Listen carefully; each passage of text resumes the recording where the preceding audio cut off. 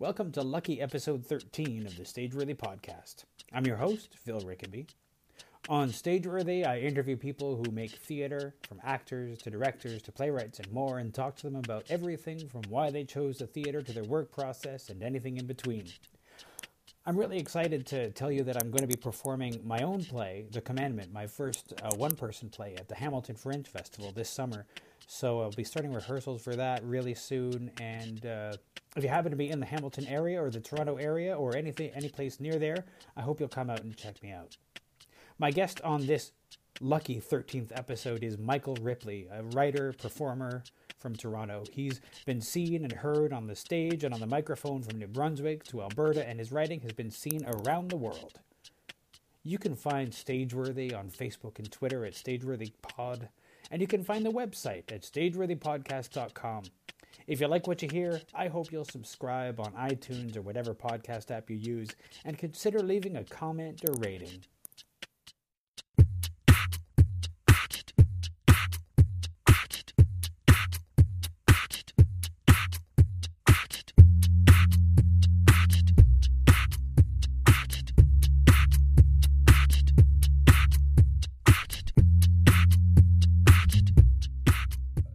You've been well? You've been busy? Yeah, kind of ridiculously busy with my Joe job and with some preparation for a TV series I'm developing. Nice. So a lot of late nights, but better to be busy than not busy at all, I guess. Oh, that's true. You just came back from a writing retreat, didn't you? Yeah, I was up at Lake of Bays, which is, near Huntsville there. And we were up there for the weekend where it got, the really cold weekend, like the coldest weekend of the winter. It got down to minus 41. Perfect for writing. Well, I mean, if you're considering that you're going to get away to concentrate on writing, and you won't be distracted by going outside for a nice long walk. No, that's true. Why worry? Like my feeling was that if I went outside, I would die.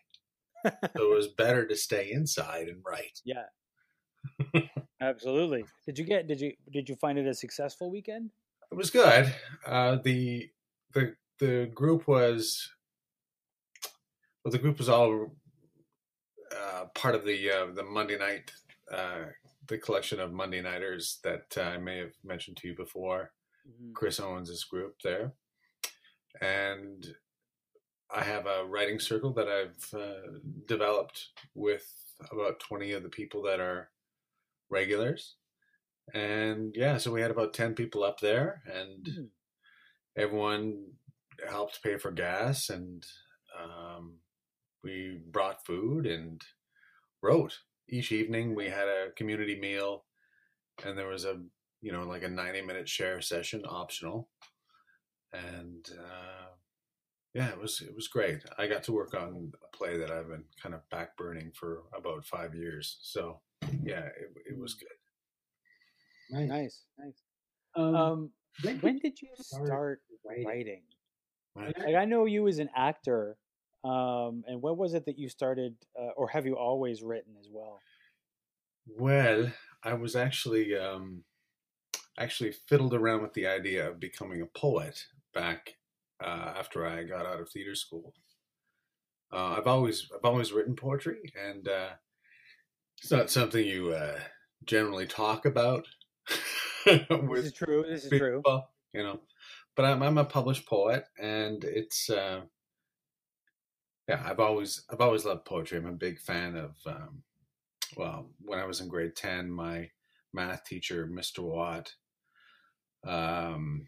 recognized that I had kind of a poet's sort of inclination, and he introduced me to Sylvia Plath, and he introduced me to Lawrence Ferlinghetti, and he introduced me to Charles Bukowski, and he gave me this amazing education. He would just hand me books, and I'd go away and devour them.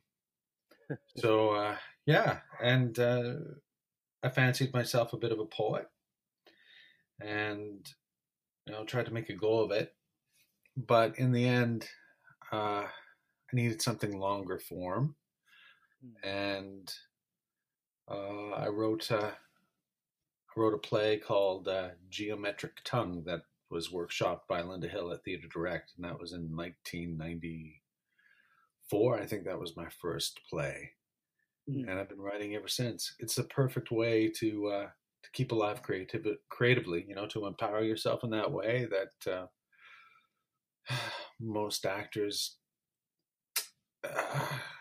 actors don't get that feeling. You're constantly waiting for the phone to ring, and if you can somehow find a way to gain some control, then it's going to be easier, between gigs. Yeah. Did you write in Calgary as well? Or was that like you've always been a poet, or you were interested in poetry? Yeah. At what age did you turn your attention to writing poetry? When or why? Well, let's go with both. Like, okay. Well, so yeah, like I said, back when I was in high school, I was turned on to poetry by. I was in love. There was this girl named Dana Patrick who I was crazy in love with. I wrote her a poem a day, about 5 poems a week for about 8 months. Wow. I was obsessed, and she liked me being that way and would take the poems and read them and, tell me how much she liked them. So, nothing motivates, a teenage boy better than praise from a girl that he that's true. would love to make out with. So, yeah, I don't have those poems anymore. At the end of that sort of 8-month period, I finally got around to writing a sort of magnum opus, one in which I asked her to go steady with me, and she knew that was the kind of topic I'd kind of laid the foundation, to let her know that it maybe was coming, and she wouldn't let me read it. She said, "I can't let you read it." And I was like, "Why? Why not?" She said, "Because I'll say yes." And I'm like, "What is wrong with that? What?" And she said, "I can't." And I said, "I hate you." And I ran away. She chased me down the hallway, and I ducked into the boys' locker room so she couldn't follow me, and broke my hand on the open door of a locker. And went back to my locker, like, at my end of the school, near my homeroom or whatever. And waiting there was Frankie, Dana's best friend, who I found out at a high school reunion 10 years later, was actually in love with me, and I was completely blind. Oh. She was great. If I could go back, if I had that time machine and I could go back, of course, I would absolutely go out with Frankie. But anyway, I was in love. So, yeah, but Mr. Watts saw me writing, and because of that, he turned me on to other poets, and that inspired me. Mm-hmm. And theater, was that always something that you were interested in? Yeah, well, before grade 6, I wanted to be a baseball player or a cartoonist or an airplane pilot. But in Alberta, when you hit grade 7, you are allowed to take options. And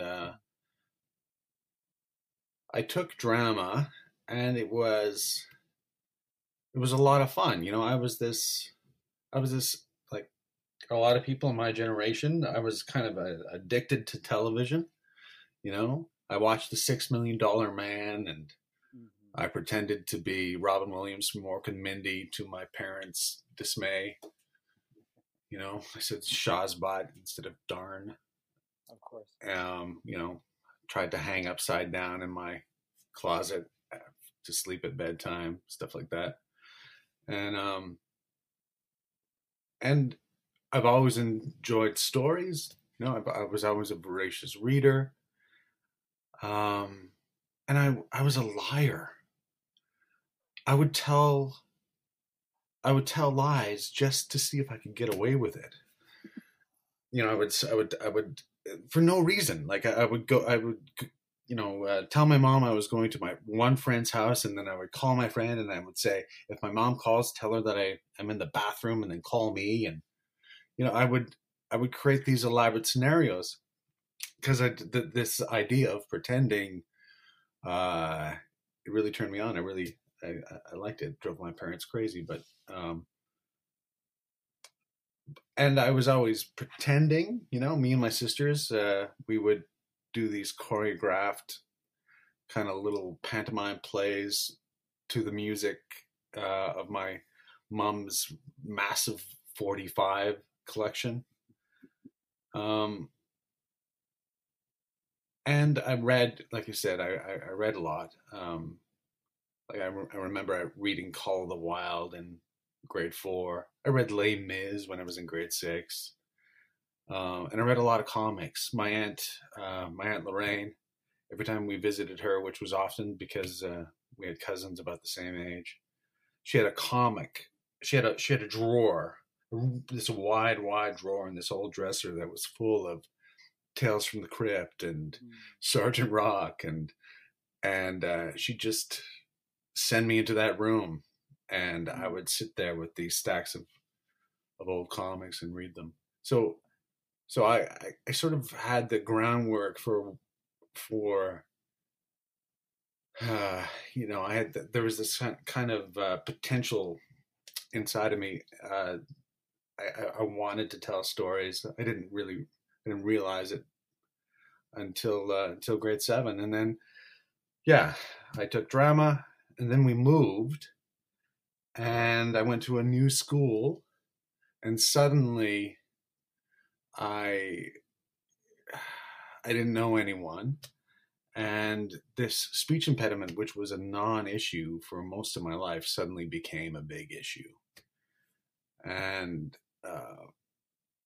if it wasn't for the confidence that I found in drama class, because here was something where how I sounded didn't really matter, and I was confident in it. So I had a good time, and I think I found my identity. And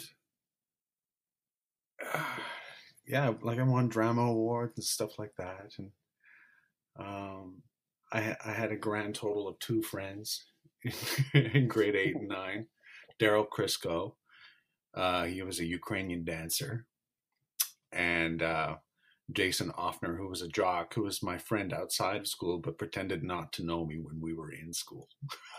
Yes. I had the speech impediment. I said everything like this. I sounded like this all the time. Okay. I had a horrible lisp. The first day of class in grade 8, David Manning was kind of the bully of the school. I doubt David Manning will be listening to this, but if you are, David, haha. I am over you now, completely, obviously. Anyway, David cut in front of me at the water fountain, and he did one of these, "Hey, thanks for saving my spot there, guy." Yeah. And I realized that, these are the defining moments, right? I must say something. So I stood up for myself, and I said, "What do you think you're doing, Zipperhead?" And there was a show called Square Pegs. I don't know if you know the show. I know the show. Great show. Doesn't really stand up now. I've seen snippets, but so few of them do. Yeah, but it was great then. And there was this one character named Slash who called people zipperheads. So I was, always quoting him. And anyway, it didn't come out as Zipperhead. It came out as Zipperhead. And David Manning looked at me and said, "What did you just call me? Hey, everybody, Zipperhead just called me Zipperhead." And that was my nickname for 2 years. Everyone called me that. So I didn't talk, except in drama class. I didn't talk at all because I was so ashamed. Yeah. How long did it take you to overcome the lisp? Well, between grade 9 and 10, so between junior and senior high, in that summer, I got rid of it. I practiced in front of the mirror for about an hour a day. I got rid of it. The trouble was, when I got to high school, I didn't actually know how to talk to anyone. And again, it was drama that gave me a place where I could fit in. Do you remember what the first play you did was? Yeah, the Ledger, and the Legend. It's a two-hander, one act about a guy who's committing suicide and the insurance salesman who tries to get him to sign a contract before he leaps. And I did that with my Ukrainian dancer friend Daryl Crisco at a parent-teacher evening open house sort of thing in grade 8. But and then I did a number of plays in high school. We did Enemy of the People once. We did some musicals. I had a great teacher, Mrs. Hashman. She tried to introduce us to different theater forms. So she introduced us to Commedia dell'arte and even Japanese play forms. Do you know there's a haiku? I may be wrong. He may not be a haiku poet, but there's a famous Japanese poet named Issa, and someone in America wrote a play that had Issa as the central character, and she cast me as Issa. That would not happen today. It'd be like, Gods of Egypt, right? There's a bit of whitewashing going on there. Yeah. But anyway, so we learned some kabuki theater forms. We learned gesture and mask work. This was in grade 11. It was pretty extraordinary. That's pretty good for grade 11. Yeah.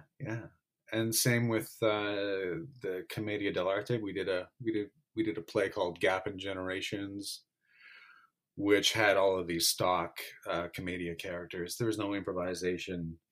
Yeah, none of the typical Commedia tropes, but the characters were all there. The Capitanos and the Pantalones and the Totalias and the Arlequinos. They were all there. So yeah, and then when I went to university, my goal was to get into a fine arts program. Did you know at that time that you wanted to make a career in theater? Yeah. I really didn't have a choice in the matter. I didn't. I'm not all that good at anything else. And I part of it is, I'm adopted, and my entire life I've sort of honed this. I don't know. I've kind of honed this ability to listen and understand people, and then adjust how I act around them so that we can get along. And I became really good at it.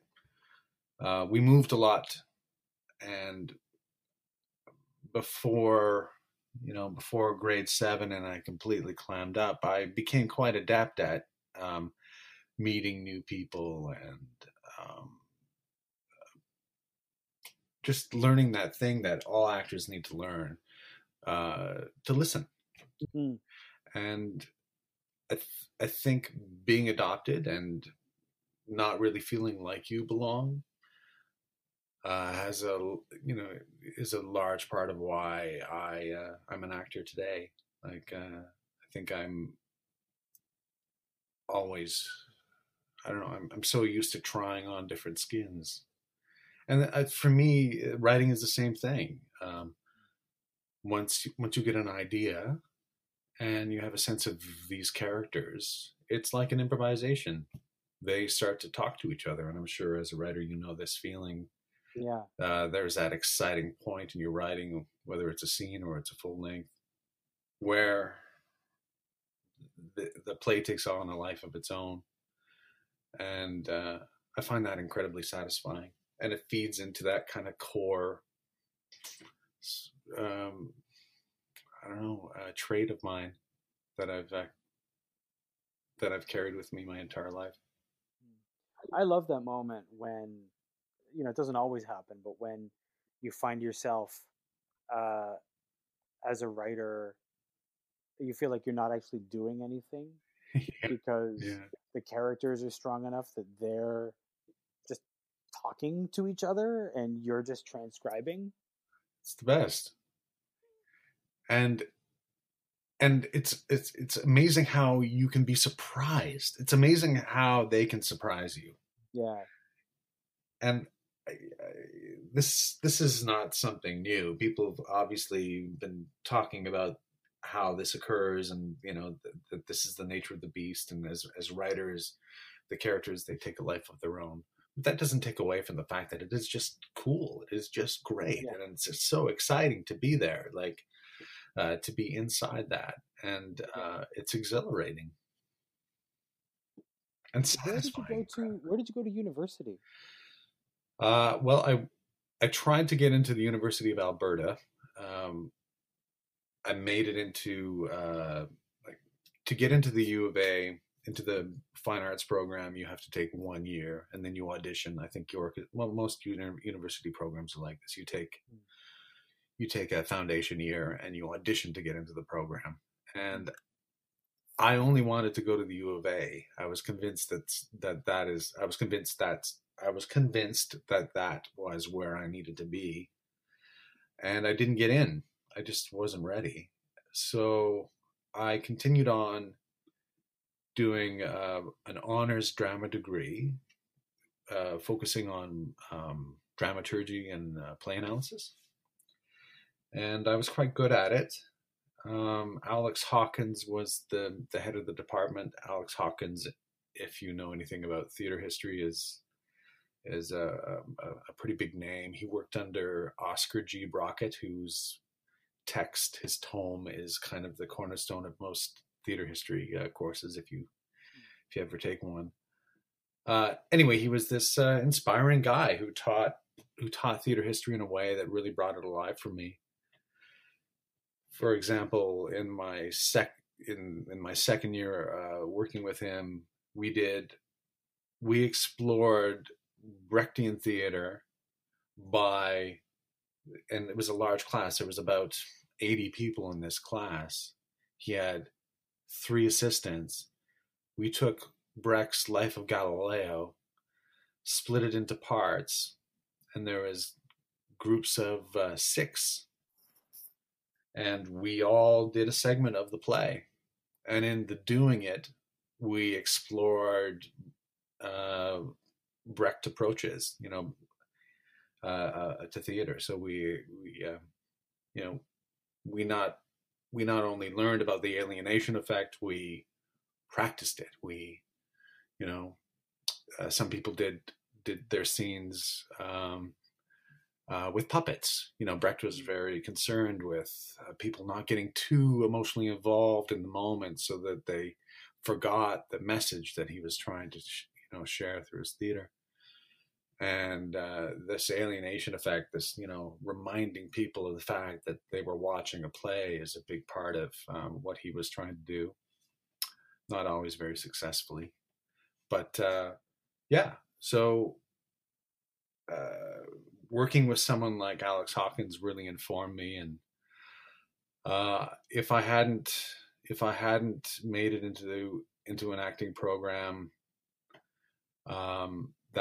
that following year, I think I would still be exploring that. I think it'd still be in that field in some capacity. I've actually taught. I'm a bit of an autodidact. I taught theater history at Ryerson for 2 years, and I'm I'm a bit of a student of theater history. Peter Wilde, whom you know at George Brown, was always rolling his eyes at me. You know, he'd ask a question in theater history, and I'd put my hand up, and he'd say, "Not you, Michael. We've heard just enough about you." Yeah. So did you ever get into the U of A? yeah, I did. So yeah, I didn't make that first year. I auditioned at U of A. I auditioned for U of A, for George Brown, and for York, and was accepted to all. Mm-hmm. And I was so taken with the George Brown program, as you know, through my research and through the conversations that I had with Heiner, Pillar, and Peter Wilde, that I decided to go there. I liked the conservatory approach. I wasn't interested in, you know, dividing my time between geometry labs and theater. Yeah, that was the thing that attracted me, because I was accepted into Ryerson and George Brown. Oh yeah. And I was looking at the courses. You know, I looked at what my the year would be like at Ryerson. Right. And the thought of like going from concentrating on theater to writing an essay on somebody, on, you know, a philosophy class, just didn't appeal to me. So I wanted to, the conservatory appealed to me too. I get it. And, you know, like I understand the value of it. But I took 2 years of university, and I had full course. I had a full course load. I was taking English. I took classics. I took mythology courses, all of that. I took French. All of it inspired and informed me as a theater artist. To go to a university program and have to do that all over again, it just it would have been a waste of my time. Yeah. And yeah, I was excited by the sort of vocational approach that a college program offered. So you picked up and off you went from Alberta to Ontario. That's right. Yeah, yeah. Was getting from Alberta, from Calgary into Toronto, was there any kind of culture shock involved there, or was it? Well, at the time I was living in Edmonton because I was going to the U of A there, and my girlfriend at the time, she got accepted into the MFA acting program at York. And I made it into the U of A, but there were political things happening at that program during that period of time that soured me to going there. Anyway, I wanted to be with my girlfriend, so it sort of all lined up, and the idea of a clean start really appealed. So yeah, it was a pretty easy decision to come out here. And you know, we were essentially from a small town. You know, when you come to Toronto as someone who grew up in Edmonton, it's a shock. Like the experience of driving the 1981 Pontiac Grand Torino with the U-Haul on the back on the 401, you know, it's 6 lanes wide and everyone's going 40 kilometers over the speed limit.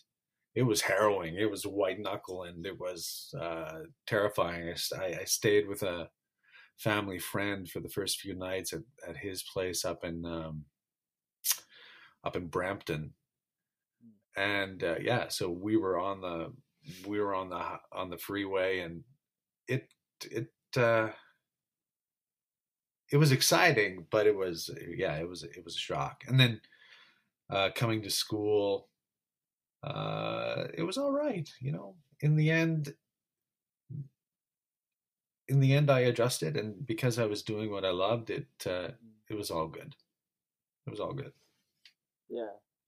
And at the end of the 3 years, you stayed in Ontario. Yeah, well, I got an agent. I had an agent before I left theater school, and I worked pretty steady for a good 4 or 5 years. Um, I had the fortune of being in some well-received plays.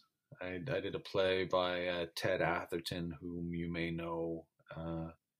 He's known primarily as an actor, but he's also a very fine writer. And he wrote a play called Shareware that was a hit at the Fringe. I think that was in '94. And we got a best of the Fringe right up, and right after that, I did a show at Equity Showcase directed by Roger Barton called Scenes from an Execution, which is a Howard Barker play. And to this day, that's probably the greatest role, the greatest experience theatrically that I've ever had. I essentially had the best part in the play. I was the bad guy, and the reviews were over the moon, and I'm still stopped by people who saw that show. It was great. Yeah, and I banged away at being a working actor for a number of years, and then I got a little bit tired of not making a lot of money, and got a job. Got a job that paid really well, and kind of dropped out of the business, really, for all intents and purposes. I ran into somebody about a month ago who who'd basically left the business and got a job in government, and their whole thing was more about how they felt like they weren't actually living their life because they were spending all of their time researching who's the artistic director of this, who's directing that, who can I contact about this, and the hustling people, and they realized that all of the enjoyment of the business had been sucked out of their life by all of that work. Yeah, there's no denying it. Like it is hard work. You're warned about it in theater school if you're lucky enough to have, business of acting or working actors who are your instructors. But until you live it, you really don't realize how much work it does take and how thick your skin has to be. I don't think there's another profession where you're so consistently forced to look yourself in the mirror and, I don't know, convince yourself that it's all right. You're constantly having to tell yourself, just realign and maintain confidence. I never really lost confidence in myself as a performer, but I definitely was tired of living hand to mouth. And when I got the job, it was working for this event logistics company. I'm a graphic designer, and I was basically their head of creative. I felt like I was doing something that had an element that fed my artistic heart, and I gave myself a little bit of time to kind of pay off my student loan, and after a while, I realized that wasn't the answer, that I needed more, and I got back into the business. But how long were you out of the business? Well, you know what? I never left my agent, but my agent didn't give me auditions. I just wasn't available, right? So I don't know. It was about 6 years, a good 6 years, where I was kind of on hold. But I did a few things here and there, and I wrote. So my writing was one way for me to keep my foot in the door, even when I wasn't acting. And since then, now that I'm acting again, and things are sort of on the upswing for me that way once more. I've got these two. I've got something in each hand now, which I really didn't have in my life before I took that hiatus. It was really only about acting. I didn't take my writing all that seriously. It's sometimes interesting to look at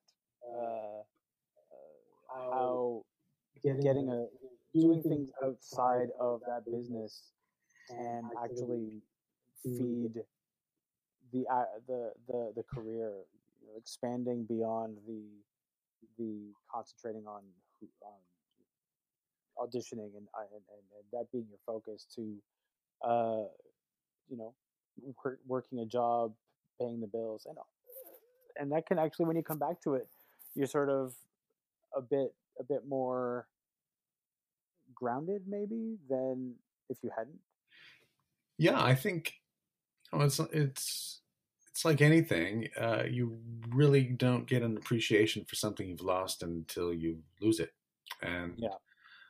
of course, I matured as well, and I think I'm a far more nuanced performer than I ever was. And the the experience of being outside the business for all intents and purposes absolutely has made me a better actor. I lived, even though it was work a day and it was 9 to 5 and it was full of stress. I lived. I worked. I was in a. There was a lot of drama in my life, even if it wasn't theatrical drama, and it informs my writing. Yeah. Did can we talk about the series that you're working on? Can you tell us anything about that? Oh, sure. Right. Well, it's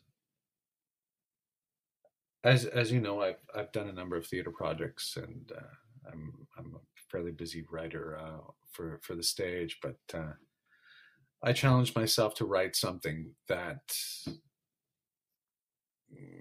I would love to see on television. There's so much happening. It really is. I know it's cliche to say it now, but it's kind of a golden age for television.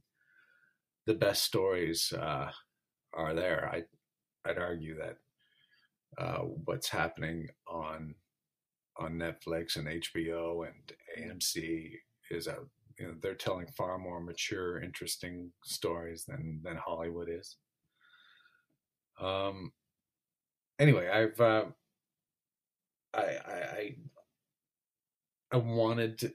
I wanted to challenge myself and write something for the small screen, and I came up with this character named Tyler Lately,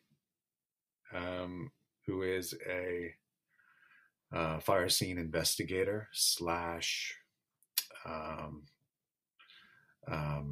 underground gambler who is a closet firebug.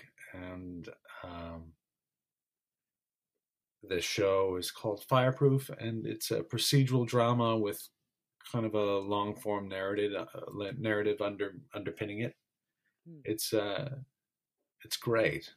We have 3 meetings coming up with networks. Actually, 2 meetings in early March and then 1 mid-March.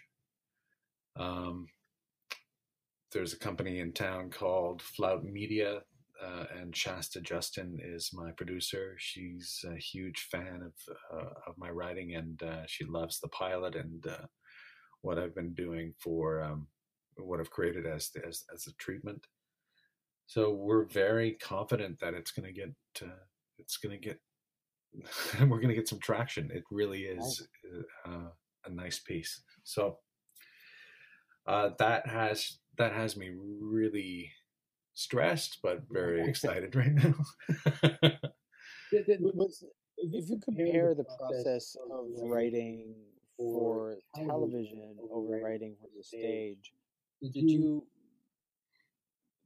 what did you find was the main difference between the two, aside from being able to change scenes and shorter scenes and things like that?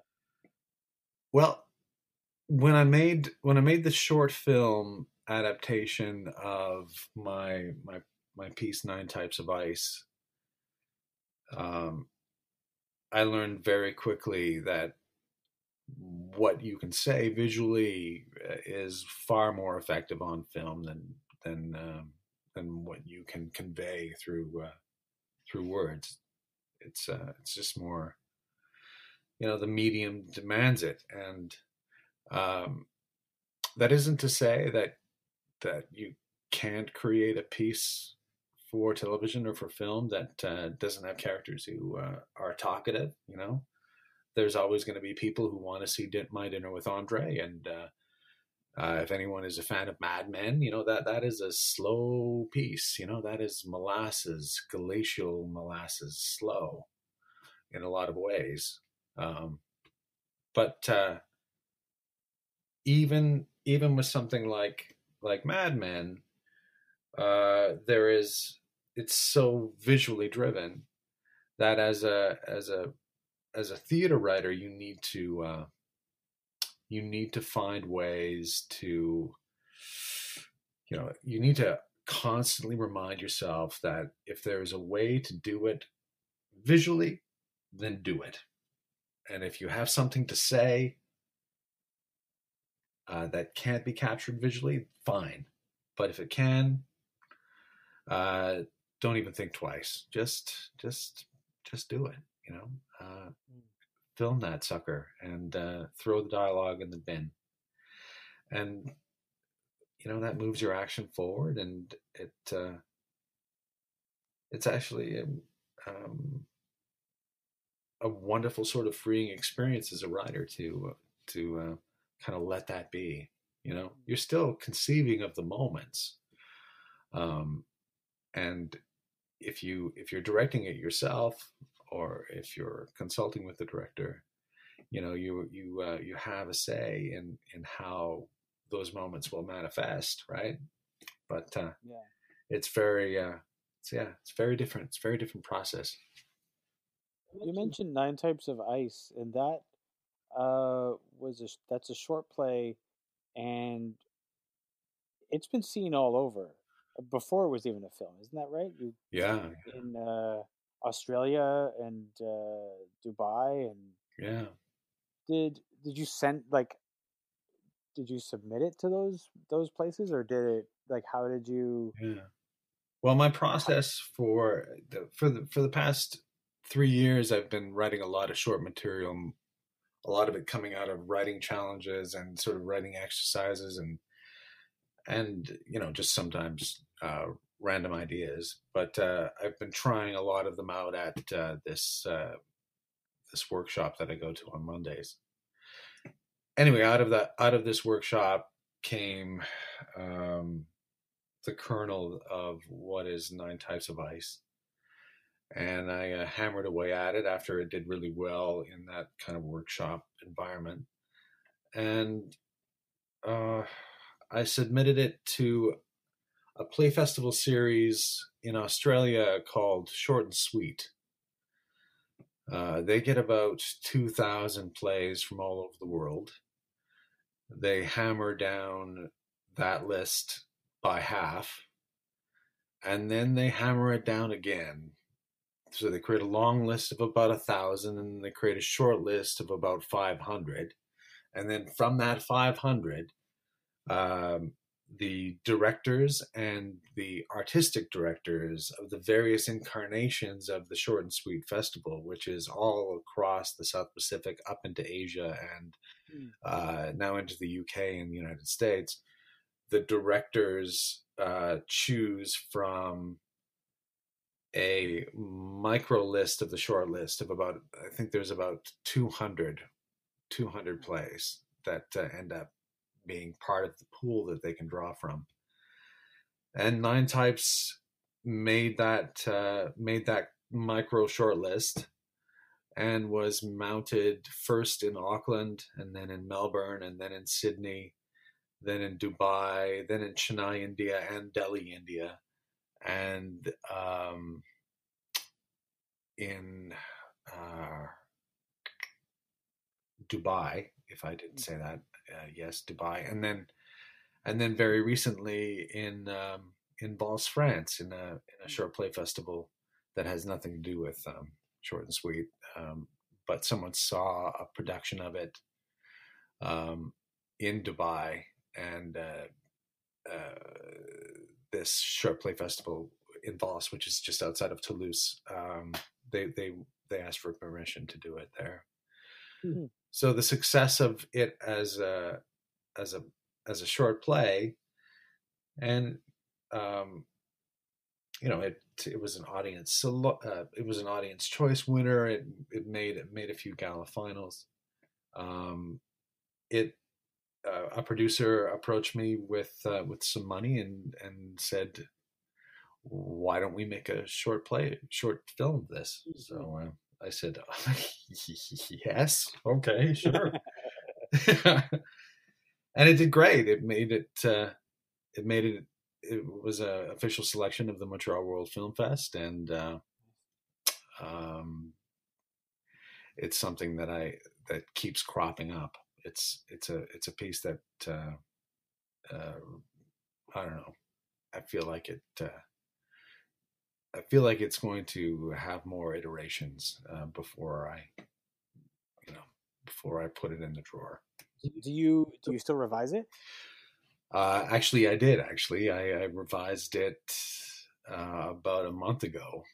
Mm-hmm. There is a short play festival here in town. It's never actually been mounted in Toronto.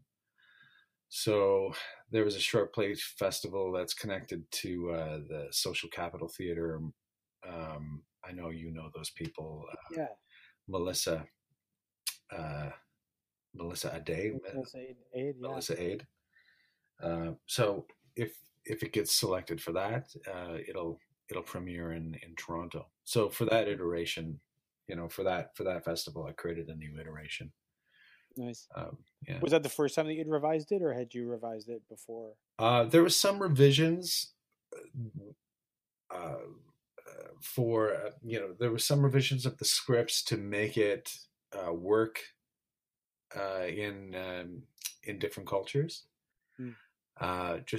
But nothing major. They were different cultures for different countries, really. So I gave permission to the people in Chennai, India, to set it in Chennai, and we did research together, the director and I, based on, there was one of the characters is from Newfoundland, and I wanted that sort of us and them. I wanted the subtext that Canadians understand inherently that comes with a person being from Newfoundland. Mm-hmm. I wanted to find a parallel within Indian society. So that was a really interesting conversation. The same thing happened with another play of mine, Transformative Potential of Laundry, that was done at last year's Sydney Short and Sweet Festival. There was a number of